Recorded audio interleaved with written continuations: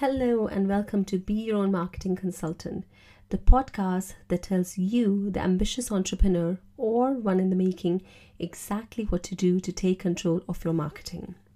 Today, I'm going to talk about persuasion. Persuasion, that magic word that we want to be able to use effectively on our customers. Persuasion is something that comes naturally to most of us. From childhood, when we try to convince our parents why we need a new game, or when we get older and try to persuade someone to go on a date with us, or even convince an employer why we are best suited for a job, persuasion is something that all of us are familiar with to some extent. When it comes to marketing, the same rules apply, except you need to do it at a larger scale and convince a much larger number of people at the same time. In 1984, Dr. Robert B. Cialdini wrote a book called Influence, The Psychology of Persuasion. The book might be old, but much of those rules apply even today. So let me take you through some of these rules. The first rule is known as reciprocity. As humans, we have a natural tendency to return the favor. If someone does something for us, we are likely to automatically do something for them in return. This is known as reciprocity. Consider invitations to free makeovers or free facials hosted by department stores. Many of us feel obliged to buy something after the free service delivered to us. Why? Well, that's the rule of reciprocity in action. Many of us are familiar with buying something and getting something free. So buy something worth £50 and you get a £10 voucher free, or buy a perfume and you get a lipstick free. This is opposite. This is you get something free and that encourages you to buy something. So maybe you go for a free makeover at a makeup counter in a department store. You get your makeup done. You're shown a range of different cosmetics which look nice on you. And the whole experience, as well as the way you're looking, encourages you then to buy something. So the makeover was free. You enjoy the free experience, the free gift, the free sample first, and this then encourages you to buy something. Sometimes you have events at stores or supermarkets where they'll have a cheese platter out, or you'll be encouraged to taste or sample some wine. The idea there is that once you've sampled it, either lured in by the taste or just the gesture of you having tried something, you'll then be encouraged to buy something as well. So that's the principle of reciprocity right there. Okay, another principle of persuasion, and one that we're increasingly aware of now, is social proof. Social proof. Everyone's doing it, so should you. Now imagine, I'm not talking about testimonials here, which is also something related to social proof and getting validation that something is the right way. But I'm also talking about encouraging people to subtly do something because other people are doing it as well. During your last stay at a hotel, you may have come across a note in the bathroom informing you that 80% of the guests reuse their towels. Now, this wasn't just a nugget of news shared with you just for the sake of it. That's an example of social proof right there, subtly encouraging you to do the same. Rather than coming out there and saying, we'd really appreciate it if you reuse your towels, or we would like you to reuse your towels, they're just telling you that this is what most of the people do. 80% of our guests reuse their towels, and kind of hinting that perhaps you should do the same. This is the unsaid bit, but it's communicated in the form of social proof. 5-star ratings and superb reviews are also examples of social proof. Think about how you can use this for your business. Can you encourage your customers to select a more popular 6-month subscription rather than a 3-month one? You may have come across this yourself when you're at the checkout and suggestions are made in terms of our most popular option, which might be a larger size or a longer subscription, something that encourages you to spend more money and therefore the business to generate a better revenue. Try and think of ways to incorporate this rule in your own business. Can you make suggestions for complementary products chosen by 60% of your other customers? Now imagine if somebody has a checkout of your online store and they're buying wine. Can you also suggest complementary cheese? Can you make that suggestion for your customers? Obviously, the claims that are made must be based in truth, but there's nothing wrong with using the truth for persuasion. The third rule I'm going to talk about is authority. Now, expert advice or recognition hold its weight in gold. This is why rewards, prizes, recognition by experts is a good way to convince customers. If your brand has been voted as the most educational toy for kids in any particular year by, let's say, a strong authority like Mum's Net, this is likely to appeal to several other mums. Similarly, something like winners of the Great Taste Award is likely to make a very good first impression when people are thinking of whether or not to try something in the food category. Toothpaste brands recommended by dentists follow the same principle. Most of us tend to put our faith in authority and act on what they say. Is there any form of authority or recognition that can be linked to your brand? Closely linked to this is the idea of using influencers and even micro-influencers who may be seen as having an authority in a specific category. Authority definitely has its place when it comes to convincing and persuading people.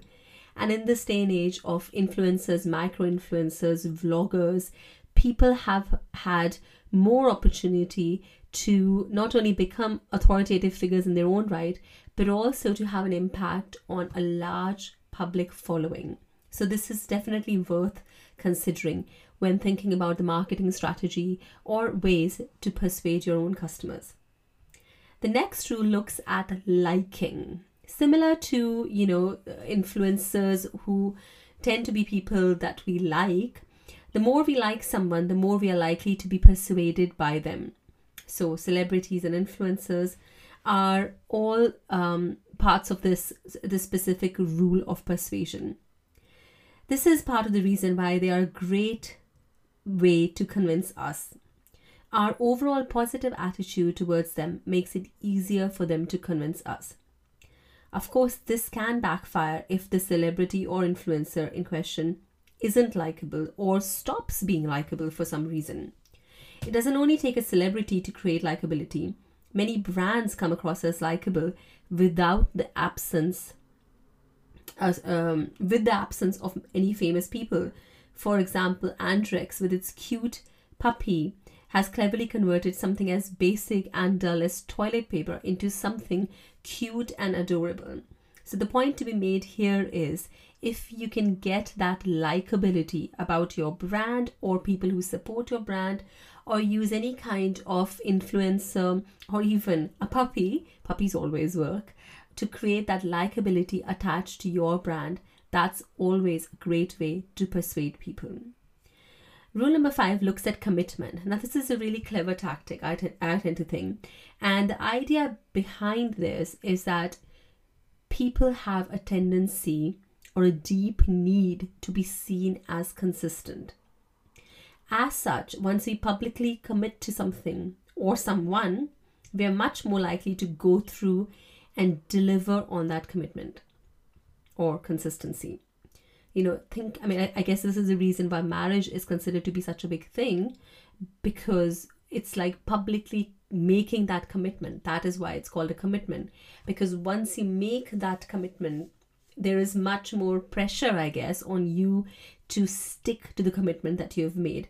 And while you're not going to ask people to marry you or marry your brand, it is interesting to think of people who love your brand as partners or spouses or have a love relationship with your brand.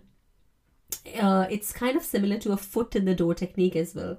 So if you get a customer to, for example, if you get a customer to come and attend one of your free exercise classes, they're much more likely to sign up and commit to a monthly paid plan.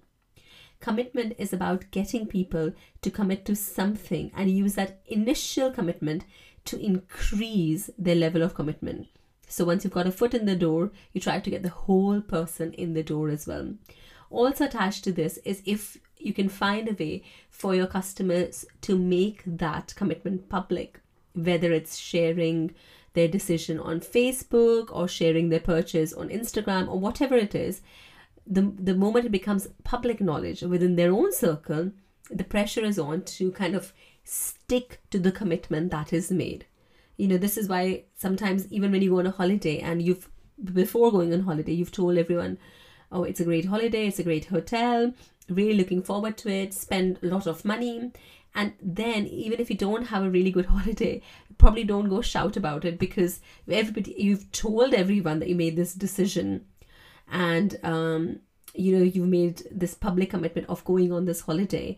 And then if things don't work out, you still kind of have to go through with the commitment. Even if it didn't turn out to be that great, you probably don't want to come and tell everyone that it wasn't that great after all, because it was public knowledge. There are lots of other psychological factors coming to play here as well on that one. And perhaps we'll dig more of those dig deeper into more of those in coming episodes. But yes, commitment, getting people to sign up for something initial and then extending that further is a great psychological persuasion rule. And the last one amongst from this list is scarcity. Scarcity is creating the notion that something is in short supply and that people have to act now. Remember the last time you rushed into buying something because you were convinced it was short in supply. That's the rule of scarcity right there. When we feel something is in limited supply, we are much more likely to take immediate action to secure it. This is perhaps part of the reason why certain brands continue to launch their products in limited supply, so that they can soon be declared as sold out and people feel the need to grab them as soon as they are released. Not only does that create the buzz of instant success, but people are much more likely to be satisfied with something they feel lucky to have their hands on. A product declared as back in stock or join the wait list instantly creates a sense of urgency in the mind of consumers. The need to act now, which is after all the key to converting interest into sales. I think this is one of those principles which is used quite a lot, and if you haven't tried this one yourself, give it a go. Think about something which can create that sense of excitement, limited time only, or act now, or even if it's a discount, that's for a limited time. And it's bringing all of these different principles together, whether it's scarcity, whether it's social proof. All of these principles work really nicely together when it comes to convincing your customers. So make sure to give them a go, and do let me know which ones you tried and what amount of success did you have with the ones that you tried. The great thing about these principles is they tend to work quite well together as well. So you may have a go at combining more than one principle as well. So you might combine, let's say, scarcity with an influencer who's really, really liked by your group of customers or by your ideal customer. So a micro influencer or an influencer might go and promote something as, oh, I finally got my hands on this. I've been waiting for a long time. Get your hands on it before it goes out of stock again. So you've got somebody likable sharing with your customers something that's in limited supply. So that's two principles right there. They work very well together. Again, when you think about influencers, and if it's like an influencer because of the amount of knowledge that they have, maybe they're really strong on the knowledge about gut health, or maybe they're really good they have lots of strong knowledge about nutrition. So you've got that authority and also the likability coming together there. So think about which of these principles you would like to try and in which combination. Devise your strategies accordingly. Think about using social proof in creative ways, like making suggestions, backing them with 60% of people buy these things together, or most popular options. So just to recap, the principles that we've spoken about today are first, which was reciprocity, which is if someone does something for us, we are likely then to have the tendency to do something for them in return. So think about things like inviting people to events or something for free, which is offered in advance of something that they need to buy. See how you can make this work for your own business, whether it's giving a free training session, a free webinar, a free consultation, a free checkup. What is it that you can offer as a free invitation to try your product, your service, and then convince people to go for the bigger paid option as well?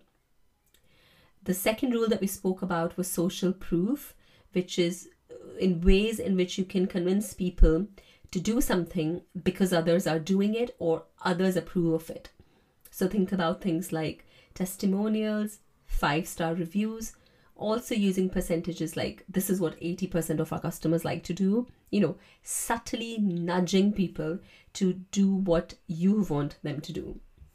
The third principle we spoke about was authority, and use people who are known in your specific business category to support or talk favorably about your product or your service. If you've got any awards by a well-known authority, please make sure to showcase those as well, because that's an instant stamp of approval. Principle number 4, this refers to liking, using people that are likable in your category or respected in your category, and or using even things that are liked or animals that are liked, like cats and dogs. All of this creates that sense of liking. Principle number 5 is commitment. Can you get your customers to commit to something small and then take them from that to commit to something bigger? Principle number 6 focused on scarcity. This is where you create that, that feeling of you have to act on this now or it's going to be out of stock again. This is a limited time offer. This is, something that you need to act on immediately. So you're tapping into the principle of scarcity right there. So I hope you've enjoyed listening to this podcast, and I hope you enjoy using these principles in your own business. Do let me know how you get on with them. I would love to see your examples of, these principles of persuasion in action. So do let me know how you get on. And there you have it.